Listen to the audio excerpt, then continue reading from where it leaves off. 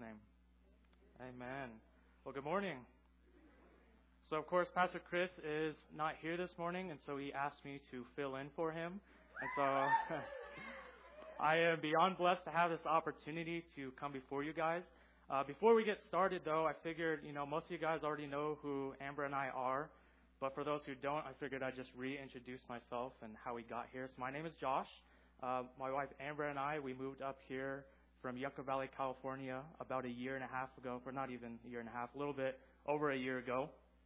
And in Yucca Valley, we attended the Calvary Bible Institute there. And so if you guys don't know what the Calvary Bible Institute is, basically it's kind of like Bible college, except it's not a 2-year program. You don't get a degree or anything like that.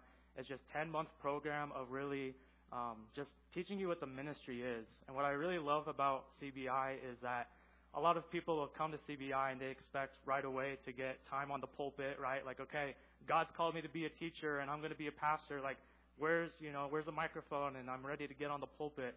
And then the pastor hands you a plunger and you're like, wait a minute. That's not what God's calling me to do. I'm not here to clean toilets, right? I'm here to preach. But that's exactly what the ministry is. The ministry isn't just teaching up on the pulpit or the Sunday morning ministry, but it's you as a believer in Christ that every single day the Lord has called you to something, and that is the ministry. It doesn't just have to be here at church, and it's really just teaching you for that. And so after the 10 months, really the goal is to kind of send you out to a church that is in need, and wherever you feel the Lord is calling, they'll find a place for you to go. And so that's what happened for Amber and I. Just worked out to where the Lord opened up the doors for us to move up here and serve at the church. And we started in the high school and junior high ministry. And Pastor Chris just announced to you guys last week that I'll be on staff starting next month. And so I'm super blessed for that. And if you guys didn't know, actually, I've known the Bagnos since I was a little kid. And so it's kind of cool how the Lord worked it out, because they also are from Yucca Valley, and they went to Joshua Springs Calvary Chapel. And Pastor Chris was a children's pastor. And so I grew up there, and being just in like the 3rd, 4th grade around that time, he was actually teaching me. And so looking back on that, it's just like, I mean, you can't make that up. It's so cool how like the Lord just works that out, man. It's like, it's so overwhelming, the fact that you look back on your life and you look at the work that the Lord does in your life and how he works when you don't even see him or you don't even feel him. He's just working in the background. And I can say that God's grace, man, is just being in my life ever since I was a little kid and getting me to this position. I mean, it's only the Lord that could ever do something like that. And so I'm just so blessed to be here with you guys this morning. If you guys want, you can turn to Exodus chapter 3. That's where we're going to be this morning, Exodus 3 and 4. That's what the Lord put on my heart. It's something that is really close to my heart. It's what the Lord spoke to me, actually, as I was going through CBI. And so I'll give you a quick testimony about that, is that as I went to the Bible Institute, when I first started, I didn't really know what the Lord wanted in my life. I just knew that God had called me there just to grow in him. I just wanted to grow closer to Jesus. I didn't know what would happen afterwards, if he would call me into the ministry or if I would just continue going back to college, whatever it may have been.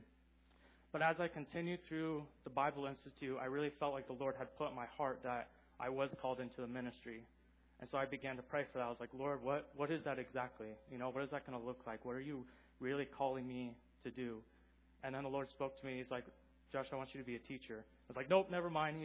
I said I was willing before, but like, I'll even clean toilets for the rest of my life. I don't care, but that's too scary. I don't want to get up in front of people. No, I'm good. But the Lord continued to really put that on my heart, that as I prayed for it, that the Lord had put that burden on my heart just to teach. And then he continued to give me opportunities, like in the junior high there at Joshua Springs. And the junior high pastor, Blaine Pendergrass, he had heard from the Lord to give me the position to teach the junior hires every Sunday. And so that was kind of how I got my foot in the door, was teaching them every Sunday. And as that continued on, he really pressed that upon my heart. But I was still doubting, I was still worried. I was like, Lord, like, I don't know why you'd put me in this position. Like this isn't for me. Like I have the heart to do it, but I'm not a good teacher. And, I continue to come up with excuses. And then one day, as I was going through Chuck Tracks with Pastor Chuck Smith, we were going through this passage, and I felt the Lord just speak this passage to me so clearly. And when I went to my room after that Chuck Tracks and I started reading it, that, man, I just broke down because I realized that by me denying what the Lord was speaking to me wasn't out of, humbleness. It was out of lack of faith. And that I was too focused on myself and my own abilities that it was getting in the way of what the Lord wanted to do in my life. And so chapter 3 and chapter 4, it's something very close to my heart. Before we really get into chapter 3, let me give you a quick rundown of how we got here in Exodus chapter 1. So Exodus really is just a continuation on from the book of Genesis, from Genesis chapter 50. And that's where we see the life of Joseph. And if you guys know the life of Joseph and how at a young age, his older brothers sold him into slavery into Egypt. And it's a long story. The long story short, at the end of it, he finds himself in a place where he's actually second in command of Egypt, that the Lord had actually put him in such a great position, being second in command. And so when he became second in command of Egypt, it allowed him to have this opportunity to bring his family, to bring his father Jacob and all of his sons into Egypt. And that's where we first see the Israelites start dwelling in Egypt. And so that's where we get into the book of Exodus in chapter 1. We see that a new generation comes. And so that whole generation has passed away with Joseph and with that old Pharaoh that put Joseph in that kind of position, and all the brothers have all passed away. It's a new generation. And it says in Exodus chapter 1 that in verse number 8 that a new king came into Egypt. And this king did not know Joseph. And so because he didn't know Joseph, there wasn't really any favor for the Israelites at that point. And so it says there in chapter 1 that because of this, this new Pharaoh, he started to fear the Israelites, the Hebrew people, because they were starting to grow. They were getting high in population. They were even greater than they were. And so this new Pharaoh was afraid. He was afraid that Israel, if they continued to grow and get stronger, that one day if Egypt were ever to get into a war, that Israel would team up against them, right, and try to get out of the land. And so Pharaoh, in order to try to stop this, this is where we see Israel becoming slaves inside of Egypt. They enslaved them, and Pharaoh actually issued a decree that any newborn child that was a male would be killed. All the females would survive, but any newborn male would be killed. And so that's where we see the life of Moses, because at this point, that's when Moses comes in as a baby. And so that's where you get chapter 2. Moses is born. He's a baby, and they're seeking to kill him. And Moses' mother is trying to hide him, trying to protect Moses, but she gets to this point where she can no longer hide him. So it says that she puts him in this basket and puts him down the river and just trusts in God. You know what? I'm just going to trust in the Lord and put him down this river and hope for the best for Moses. And sure enough, guess what happens? Pharaoh's daughter actually finds him inside of the river and picks him up out of his basket and gets him a nurse to nurse him up. And you know what's funny? Do you know who the nurse was? His own mother, right? Isn't that cool how the Lord works? I mean, you're literally getting paid to nurse your own child. How cool is that? That's the best thing ever. And so how the Lord just worked it out to where she just takes this step of faith, just trusting God and saying that, Lord, I'm going to trust in you with Moses to send him down the river. And now Moses has been saved. And so chapter 2, we see that Moses is now fully grown. He was raised up in Pharaoh's household. And so he's in a very great position in the household of Pharaoh as a Hebrew. And I believe at this point of Moses' life, I think that there was something that Moses knew, that he knew that God was going to use him for something great. The fact that he was in such a powerful position in the house of Pharaoh, and yet a Hebrew, that maybe God was going to use him to free his people from Israel. But the problem was with Moses, I believe that Moses was pretty prideful. I think he was sure of himself, and that he took things into his own hands, because in chapter 2, we see one day when Moses was out and about that he saw an Egyptian beating on a Hebrew, and he let his emotions get the best of him, and he went and he killed this Egyptian, and he tried hiding the body, he tried hiding it into the sand. But sure enough, guess what happened? They found out Pharaoh wants to kill Moses, and so this leads Moses to flee to the wilderness for 40 years. And God allows this to happen to Moses because it was right. God did want to use Moses, but Moses, he was too focused on himself. He was too focused saying that I'm the one that can do this, and rather than looking to God, and he let his emotions get the best of him, and he killed this Egyptian. But God needed to humble Moses. And so he said, Moses, I'm going to allow you to go into this wilderness for 40 years that you may be humbled, because you need to be the shepherd of my people. And right now you're just acting like a sheep, right? And if you guys don't know the Bible, it says that we're like sheep. And there's really only one good reason for that. It's because sheep are stupid, right? Sheep just don't like to listen, and we're stubborn, and that's the same with us. And if you didn't know, actually, a good shepherd sometimes, when they would have a sheep that would be stubborn and wouldn't listen to them and wouldn't follow the flock and would do its own thing, the shepherd sometimes would have to take a club and break one of its legs. And you say, man, that kind of sounds cruel. Why would a shepherd do that to its sheep?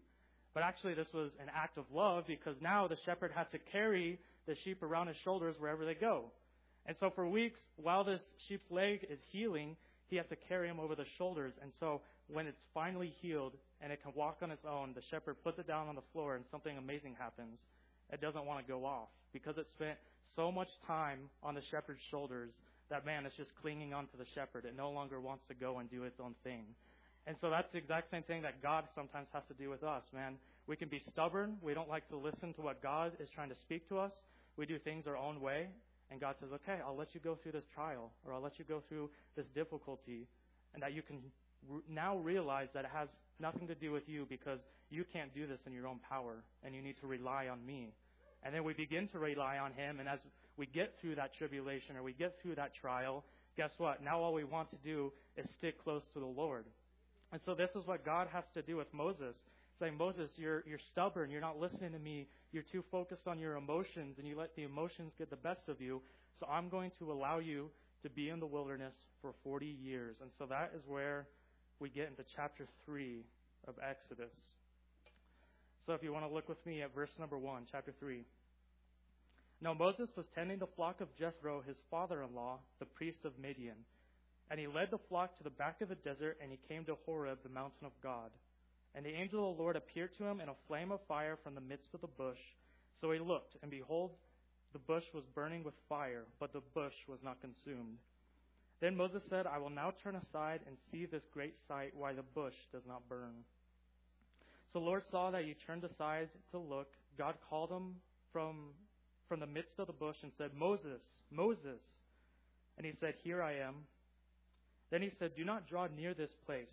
Take your sandals off your feet, for the place with which you stand is holy ground. Moreover, he said, I am the God of your father, the God of Abraham, the God of Isaac, and the God of Jacob. And Moses hid his face, for he was afraid to look upon God. And the Lord said, I have surely seen the oppression of my people who are in Egypt, and have heard their cry because of their taskmasters, for I know their sorrows. So I've come down to deliver them out of the hands of the Egyptians, and to bring them up from the land, to a good land, good and large land, to a land flowing with milk and honey, to the place of the Canaanites, and the Hittites, and the Amorites, and the Perizzites, the Hivites, and the Jebusites. Now therefore, behold, the cry of the children of Israel has come to me, and I have also seen the oppression with which the Egyptians oppress them. Come now therefore, and I will send you to Pharaoh, that you may bring my people, the children of Israel, out of Egypt. And so we see here that God is meeting with Moses. After 40 years in the wilderness, God is finally saying, all right, it's time to come to Moses and say, it's time to set the children of Israel free from their captivity in Egypt. And so Moses, just like any other day, he's just tending this flock. And it's not even in his own flock, keep in mind. It's his father-in-law's flock. And so you go from one of the greatest in command in Egypt to now just being the shepherd of not even your own flock. And shepherds, they weren't concerned to be great. They were like the lowest of the low. That's how they were looked. They were looked down upon. And so being the shepherd, not even of your own flock for 40 years, and he sees this bush on fire, but it was not consumed, and it was not burning away. And then, of course, this is where God comes to him and speaks to him and says, Moses, that I'm calling you, that you would finally set free my people from the slavery in Egypt. But what I like here is in verse number 11, his response. So it says, But Moses said to God, Who am I that I should go to Pharaoh, and that I should bring the children of Egypt, or the children of Israel out of Egypt? And so you can definitely tell by Moses' response that he's definitely been humbled at this point, right? Who am I to be able to do this thing? I think that if God came to Moses before this 40 years, that he would have said, oh yeah, I'm your guy, God, I'm your guy. It's about time. I've been in Egypt for 40 years now. I've been ready for this. I had this calling, but no, after 40 years, Moses is saying, who am I? He's been totally humbled. And that's great, but here's the problem with Moses is even though he's been humbled, we're going to see here as we look through the rest of chapter 3 and chapter 4 that though he's been humbled, yes, he is still too focused on himself. And he continues to doubt God and question God. He actually questions and doubts God 6 different times as we go through it. But Moses being humbled, he is also too focused on himself. Notice where he says, who am I? Well, let me tell you, Moses, that is your entire problem right there. Let's just stop you at that. Who am I? I'll tell you who you are, Moses. You're a sinner. You're a murderer. You're a man that's living in the desert, tending the flock of your father-in-law. You're absolutely nothing. You have nothing to offer God. That is your entire issue. And I think if Moses would stop focusing on who am I and start focusing on who is he, that is where he's going to find the success. And the same thing for us in our lives, man. When we stop focusing on ourselves and asking, who am I? And we would begin to ask, who is he? That is where we are going to see our success with the Lord. Because the Lord is perfect. He's never failing. And in fact, right now, we are going to see exactly who God is. If you want to look with me in verse number 12. So he said, I will certainly be with you, and this shall be a sign to you that I have sent you. When you have brought the people out of Egypt, you shall serve God on this mountain. Then Moses said to God, indeed, when I come to the children of Israel and say to them, the God of your fathers have sent me to you, and they say to me, what is his name? What shall I say to them? And God said to Moses, I am who I am. And he said, thus you shall say to the children of Israel, I am has sent me to you. And so God is proclaiming exactly who he is. See, we've got to remember something here. God's name is not God. I think that's something that a lot of us can forget, that God's just a title, right? It's the same thing as saying your majesty, right, for a king or whatever it might be. That's just a title. But that's not God's name. God's name is YHWH. We actually don't have the full name of God because the Jews took out all the vowels of his name because it was considered just too holy to even be able to pronounce. And so we don't even have the vowels. And so we try to pronounce it, and we have different theories of what it might be. Some of it is Yahweh or Yahweh, Yahweh, Jehovah. Really, there's a lot of different speculation on what it actually is. And you can take your pick, whatever one you prefer, because really it's not about how you pronounce his name. It's about what his name means. And his name is what he says right here, I am who I am. And what does that mean, I am who I am? That means that God is the becoming one. That whatever you are going through in your life right now, that is what God will become for you in that very moment. And that's what he's proclaiming to Israel, and that's what he was for Israel, right? What about when Israel was up against the Red Sea and the Egyptian army was coming down on them, or when they were in the wilderness and they thought they were going to starve and thirst to death? God became Jehovah Jireh, the Lord who provides. Or about when Israel was going up against great enemies when they were entering into the promised land. And they saw the giants, and they saw armies that were far greater than they, and they were afraid. God said, I will be Jehovah Shalom, the Lord of peace. And see, that is exactly what God is proclaiming here. I am who I am. I will become to you whatever you need me to be in that very moment of your life. And so maybe you're in here and maybe you're struggling financially. Maybe you lost a job and you don't know how you're going to be able to provide for your family or how you're going to pay the bills. The Lord says, man, when you trust in me and you look towards me, I will be your provider. Or maybe you're in here and you lost someone that's close to you. There's a family member or a friend who passed away, and there's a hurt in your heart, but God says, when you look to me, I will become your joy. Or maybe you got some bad news from the doctor and you have a sickness and it's worrying you. You don't know what's next. God says, I will become your peace. See, whatever you are going through in that very moment of your life, that is what God is going to be for you. That if you would just look towards him and stop trying to do things yourself and trying to get through it without God, that if you would just look towards God, God says, man, I will become for you what you need me to be in that moment of your life. And so that is exactly what he's proclaiming to Moses at this point. And for me, man, trying to think about God, I mean, we really can't comprehend it. Our brains just can't. We can never be able to comprehend the greatness of God and who God is.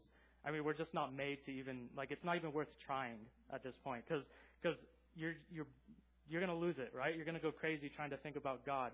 And so even though it's not really worth trying to figure out who God is or how great God is, I do think it's important to remember how great He is. Because I think that when you do remember the greatness of God, and that God, He's not limited like us, and that God is not limited to this timeline, that yes, He's with us now, but there's no beginning or there's no end to God, and He's in all things. And if we can remember that, that is really what's going to remind us to stop trying to figure things out our own, but that we would know that God sees things before we see them. And so, number one, it frees us to just trust in God and stop trying to do things in our own strength. But I also think that it frees us from self-condemnation, and it allows us to really live in His graces. Romans 8, chapter 8, verse number 30. Moreover, whom He predestined, these He also called. And whom He called, these He also justified. And whom He justified, these He also glorified. And see, what this speaks to me, this verse, is that God does not see me as a sinner that I am right now, but He sees me as in heaven with Him glorified. And so, if you're in here today and you have accepted Christ into your life, or maybe you haven't, but one day you will, that God does not see you as a sinner you are right now. That God does not see you as the person who's so messed up and continues to fail and continues to try to do things yourself, but He already sees you because He's not limited to time like we are. See, He's with you right now. He is I am who I am, but He also is with us right now in heaven glorified. I mean, isn't that such a cool thought to think of? That we're glorified right now in heaven. We're in our glorified bodies in heaven with Christ. And that's how God chooses to see us. And so any kind of thoughts of self-condemnation, of feeling like we're not worthy enough, we're not holy enough to open up the Bible or to pray, spend time with God, let me tell you, that is straight up a lie from the pits of hell. That Satan is trying to prevent you from spending time with God, spending time in His Word, and to get you out of the graces of God. But God's grace will never fail you. God's grace will continue to be new in your life every single day. That God has forgiven you of your sins even before you even committed them. So I think that's a beautiful thought to remember the greatness of God. And so I am who I am. We'll continue in verse number 15. Moreover, God said to Moses, thus you shall say to the children of Israel, the Lord God of your fathers, the God of Abraham, the God of Isaac, and the God of Jacob have sent me to you. This is my name forever, and this is my memorial to all generations. Go and gather the elders of Israel together and say to them, the Lord God of your fathers, the God of Abraham, of Isaac, and of Jacob, appeared to me, saying, I have surely visited you and seen what is done to you in Egypt. And I have said, I will bring you up out of the afflictions of Egypt to the land of the Canaanites, the Hittites, the Amorites, the Perizzites, the Hivites, and the Jebusites, to a land flowing with milk and honey. Then they will heed your voice, and you shall come, you and the elders of Israel, to the king of Egypt, and you shall say to him, the Lord God of your Hebrews have met with us, and now please let us go 3 days' journey into the wilderness, that we might sacrifice to the Lord our God. But I'm sure that the king of Egypt will not let you go, no, not even by a mighty hand. So I will stretch out my hand and strike Egypt with all of my wonders, which I will do in its midst. And after that he will let you go. And I will give you this people favor in the sight of the Egyptians, and it shall be when you go that you shall not go empty-handed. But every woman should ask of her neighbor, namely, of her who dwells near her house, articles of silver, articles of gold, and of clothing. And you shall put them on your sons and your daughters, so you shall plunder the Egyptians. And so right here as we end on chapter 3, that God is just laying this all out before Moses. Moses, this is exactly what's going to happen. I think He wants to really lay it out before Moses, just that way Moses wouldn't doubt when Pharaoh would say no, right? Because we know that Pharaoh's going to say no multiple times. And so God is just saying, listen, Pharaoh's going to say no to you. But this is exactly what's going to happen, and eventually He's going to let you guys go. And so you can't come back to me when He says no and say, oh, well, I told you so, God. No, I'm going to lay it out all before you. But even after this, even after God really lays it down before Moses, we see in chapter 4, verse number 1, Moses' response. Then Moses answered and said, "But suppose they will not believe me or listen to my voice. Suppose they say the Lord has not appeared to you." Can you believe this? I mean, Moses, God has just come before you saying, "I am who I am," this great and powerful God who just showed you everything that's going to happen, and yet you're still questioning him. But God is going to stay patient with Moses, and he's actually going to show Moses a few different signs in which Moses can use for the ministry, I think is also applicable to us this morning. So if you want to look at verse number 2. So the Lord said to him, "What is in your hand?" He said, "A rod." And he said, "Cast it on the ground." So he cast it on the ground, and it became a serpent, and Moses fled from it. Then the Lord said to Moses, "Reach out your hand and take it by the tail." And he reached out his hand and caught it, and it became a rod in his hand, that they might believe that the Lord God of your fathers, the God of Abraham, the God of Isaac, and the God of Jacob, has appeared to you. And so notice with me real fast what God asked Moses. He said, "Moses, what is in your hand?" And what was in Moses' hand? It was a rod. It was a rod because he was a shepherd. And so number one, I believe that this sign is speaking of that God is going to use you and what is in your hands. And so we can ask the same thing, what is in your hand? And that is exactly what God is going to use. We can even look at this when Jesus went before the disciples, and he went to Peter. He said, "Peter, what are you?" He's like, "Well, I'm a fisherman." "Well, now I'm going to make you a fisher of men." Or, "John, what are you doing?" "Well, I'm mending the nets." "Well, I'm going to make you a mender of men's souls." You're going to be that disciple that shows the love, right? And so the same thing for us that we can ask ourselves, what is in our hand? Maybe what's in your hand is an instrument. Maybe you can sing, and God might be calling you to some form of worship. Maybe he wants you to be a part of the worship team, or maybe you're really good with kids. Well, we can really use the help in children's ministry.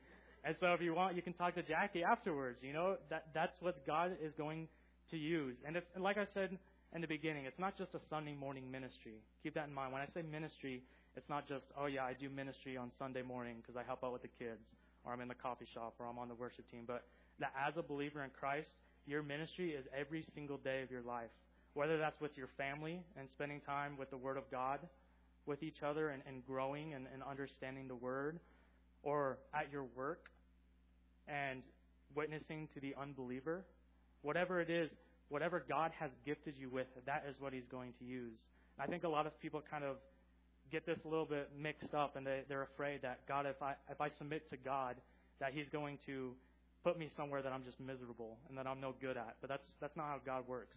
See, God will put you in a position that you're skilled in and that you enjoy, and that thing is on your heart, because each of us, we all make up the body of Christ.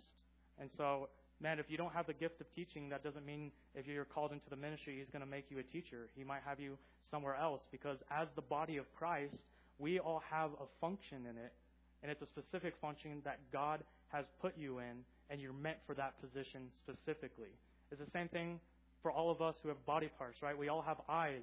Our eyes have the function of seeing. We all have ears that are meant for us to hear, and nose so we can smell and breathe properly.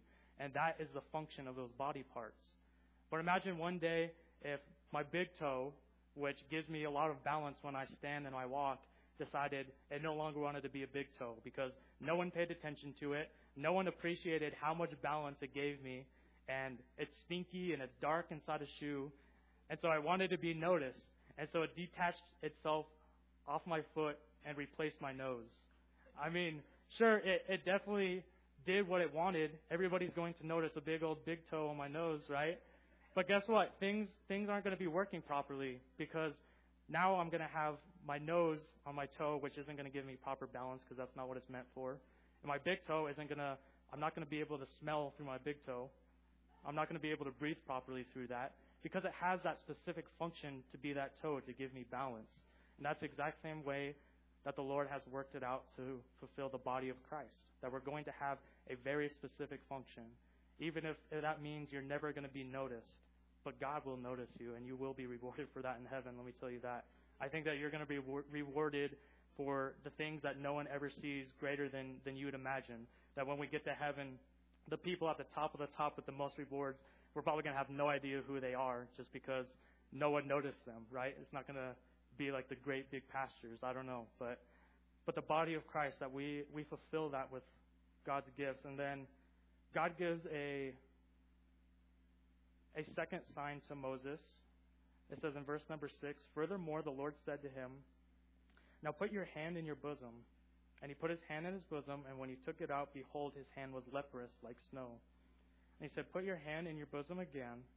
So he put his hand in his bosom again and drew it out of his bosom, and behold, it was restored like his other flesh." And so the second sign we see that God tells Moses to put his hand in his bosom, and when it came out, it became leprous. You guys know that the Bible, leprosy represents sin, right? And so when Moses' hand was leprous, God told Moses to put it back in his bosom and to take it out again, and it was restored. And I believe that this is speaking of our testimony to the unbeliever, that at one point we were leprous, right? We were sinners. But when God can touch our heart, that we come out of it born again, that we're a new creation, and that we've been saved, right? We're no longer leprous like that. And I believe this is speaking of our testimony. I think that a lot of the people get worried to witness to the unbeliever.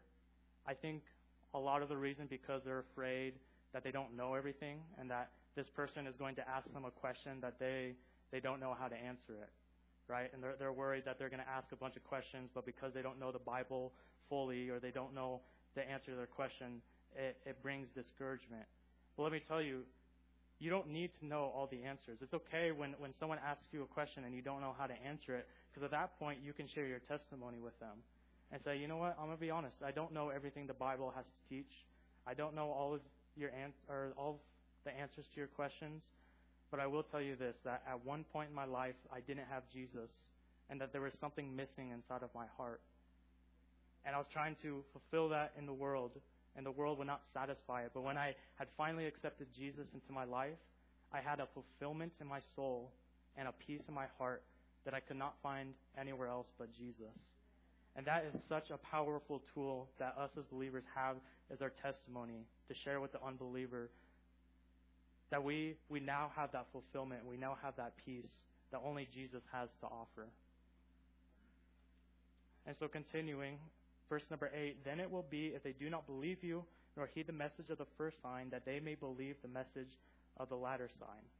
And it shall be, if they do not believe even these two signs, or listen to your voice, that you shall take water from the river and pour it on the dry land. The water which you take from the river will become blood on the dry land." And verse number 10, "Then Moses said to the Lord, O my Lord, I am not eloquent, neither before nor since you have spoken to your servant, but I am slow of speech and slow of tongue." And so we really don't see anything different here, right? It's just another thing that God is trying to speak to Moses, but yet again, Moses is just trying to come up with these excuses. But what I love with this excuse from Moses is it seems like Moses is trying to inform God. Like God did not know he had some type of speech impediment or some type of stutter or whatever Moses was facing, right? So he's like, "Oh Lord, like I have this, so I can't be it." Like God is going to say, "Oh yeah, you're right, Moses. I forgot about that. I'm going to go find someone else. Sorry. Didn't mean to waste your time." No, that's not it at all. God knew exactly what Moses was dealing with. That he was not eloquent, that he was slow to speech or slow to tongue. But God was calling him anyways. And God was calling him to go to one of the most powerful people in all of history at this moment, Pharaoh. And yet he was slow of speech and slow to tongue. And that's because God is not interested in Moses, and God is not interested in us because of our skills and our talents. But God chooses to use us as long as we're willing and we're faithful. And God has a calling and anointing on some of our lives. Again, not because we're skilled, but because he just wants to use us, that glory would be given to him. And so if you think that if God is calling you to do something great, that you're saying, "Oh, well, it's just because I'm so skilled," it's probably the exact opposite. So let me humble you real quick. It's probably because you have nothing to offer. Okay? That's probably why God's calling you to that. And so the same thing with Moses, that God isn't calling him because he was just this great guy, but God just wanted Moses to be faithful. That's all God wanted, was for him to be faithful. And you look throughout the entire Bible, and really just about every person that God used, they really had nothing to offer. You can even look at someone like the Apostle Paul, who wrote just about half the books in the New Testament. used probably greater than anyone else in all of history. I mean, just used so greatly by God. And yet we get a physical description of Paul from the early church. It was that Paul was short, okay? He had a bald head. He had a big old bushy unibrow. He had crooked knees. He had a big nose, and he wasn't even a powerful speaker. And when you hear that description, you're like, man, that doesn't sound like Paul. You know, I would expect Paul to be this big guy and like one of those guys that you'd notice right away when he enters the room, a big, powerful public speaker. But that wasn't Paul at all. And yet God used him so mightily, not because of Paul and who Paul was, but because he was just willing and he was faithful. And that's exactly how God works, that if you are just willing and faithful, that he's going to use you, that glory may be given to him. Because it wouldn't make sense that you would worship a pot made out of clay, because it's not about the pot of clay, which is us, the vessel, but it's about the treasure that's inside of it. And so why would you worship that pot which is worth nothing when you have that beautiful treasure that is inside the pot? And so in verse number 11, God is responding to Moses saying this. So the Lord said to him, "Who has made man's mouth? Or who makes the mute, the deaf, the seeing, or the blind? Have not I the Lord?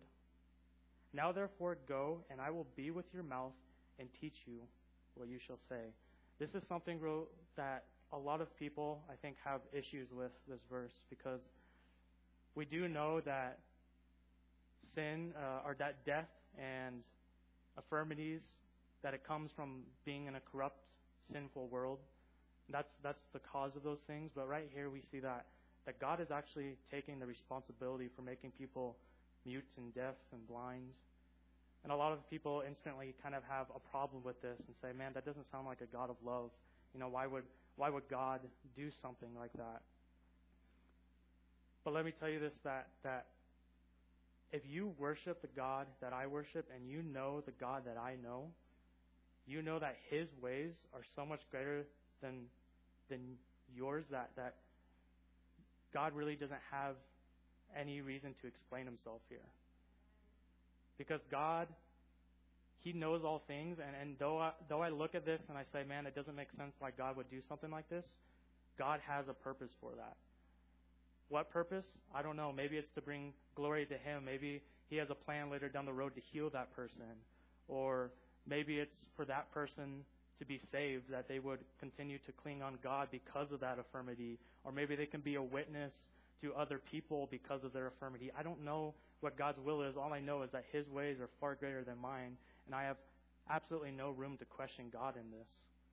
And you know, it's been said, it's a quote, that if God were small enough to figure out, he would not be great enough to worship. Let me say that again. If God were small enough to figure out, he would not be great enough to worship. And how true is that? That God is just so great that I can never figure him out. But because of that, he is so worthy of my praise and my worship. And so in verse number 13, but he said, "O my Lord, please send by the hand of whoever else you may send." So the anger of the Lord was kindled against Moses, and he said, "Is not Aaron the Levite your brother? I know that he can speak well, and look, he is also coming out to meet you. When he sees you, he will be glad in his heart. Now you shall speak to him and put the words in his mouth, and I will be with your mouth and with his mouth, and I will teach you what you shall do. So he shall be your spokesman to the people, and he himself shall be as a mouth for you, and you shall be to him as God. And you shall take the rod into your hand with which you shall do these signs." And so really quick, this is going to be where we end today, but as we look at this, what I want to look at is where it says, so the anger of the Lord was kindled against Moses. What I want you guys to understand when it says the anger of the Lord, that sometimes we come to areas like this in the Bible where we can't really explain God with our language, right? So right here when it says the anger of the Lord, it kind of sounds like if God just lost his patience with Moses, right? Like how we can have patience, but eventually our patience runs out, and then all of a sudden we get angry. And that's kind of how it sounds like, but that's not what this means at all. And we see this multiple times in the Bible, right? We see times in the Bible where it says that that God had to remember something, right? Like God remembered Noah in the ark when they were in there for all that time. But God doesn't forget, so what does it mean that God had to remember that? Or it said that God repented, but God is without sin, so what does that mean that God had to repent? But really, it's trying to explain God in the human language, but we don't really have the proper language to really explain or express God in that moment. And I mean, maybe you've felt something like kind of similar to that. Maybe you've had like a thought in your mind, you had like an idea, or maybe there's an emotion you felt, and you know it so perfectly, but trying to explain it in language to someone else is like impossible, right? That's kind of the same thing that we deal with God. It's impossible to explain God. And so where it says, so the anger of the Lord was kindled against Moses, it's not saying that God just lost his patience and just got angry at Moses, right? But really what it's saying is that God at this point is saying, Moses, I've told you everything that I need to say. You know, I've said it all. I've laid it all out before you. And this is no longer you just questioning me. This is just you being unwilling. This is you lacking faith. But fine, if you want to lack this faith and you don't want to listen to me, then I'll just meet you where you're at. I'll meet you where you're at, and I'll send Aaron to be your spokesman. This isn't the Lord's will, and we know that if you know the story. Aaron just ends up getting in the way anyways, and they end up Israel ends up worshiping an idol because of Aaron's leadership. And so this wasn't God's will initially. God's will would have been that Moses just took full responsibility. But God is just saying, man, you know what? Moses, I will just meet you where you're at. This isn't what I want, but I'll meet you where you're at. And he doesn't push him an inch more than Moses is willing. And I think that's the same thing for us, that God will never push you any further than what you're willing. And that you really need to check your heart that if God is calling you to do something, that you would, number one, remember that God will never make you do something more than what you want to do. But also to really search out your heart and say, God, what is it truly that you want me to do? Am I truly in your will at this very moment of my life? Or am I just, being stubborn like a sheep? Am I just trying to do things myself or trying to get out of the way of the Lord's will? And so the worship team, if you guys would like to come up as we close, we're finishing a little bit early, which probably isn't, you guys aren't very used to with Pastor Chris, so you guys will get a little break this week. But as we close up this morning, I want to just end with a quick encouragement. I believe that if you're in here this morning and you have accepted Christ into your life, that God does have a specific calling on your life, and God does have a specific ministry for you. And like I said, that doesn't necessarily mean you have to be in the ministry just on Sundays, because that's not just the ministry. The ministry is your life every single day, outside of church too, with the unbeliever.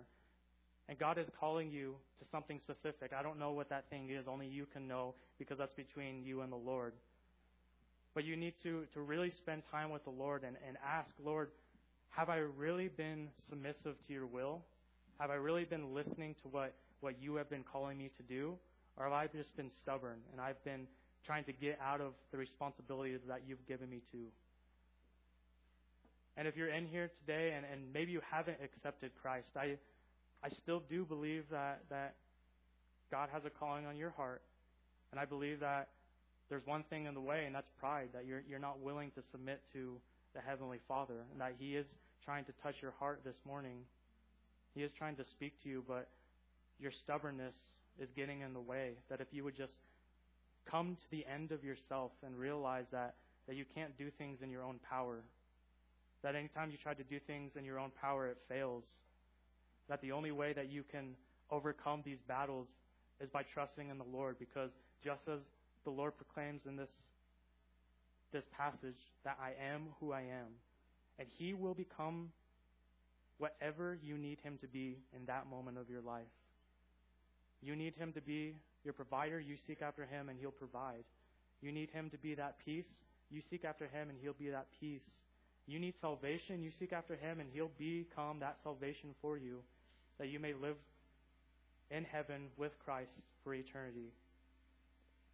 And so with that, we'll pray. Lord, we thank you for this morning, God. We thank you so much for the power of your word. And Lord, for this passage, Lord, as we saw Moses just continuously doubting you, but you continuously having patience for him, Lord, never pushing him a step further than needed. But Lord, you do desire to use your children, Lord, and you have called us all to a greater purpose, and that is to further your kingdom and to stop living for the material, the things that are going to pass away on this earth, but that we would all be reminded that there are people in this world who are passing away without a Savior. God, may that be on our heart every day, a reminder that you desire to use us to reach the unbeliever, to bring your kingdom closer. Lord, I just ask that you would strengthen us all, embolden us, Father, for your word and to be a witness at our work or our day-to-day lives. Lord, if our ministry is to simply be in the Word with our family, to teach our kids to know the power of the Word and to know Jesus and what Jesus had done for them specifically on that cross. Lord, and that we would grow in that. Lord, we would make that a priority in our lives. Whatever it may be, Lord, may you speak to us. We ask these things in your name, Jesus. Amen.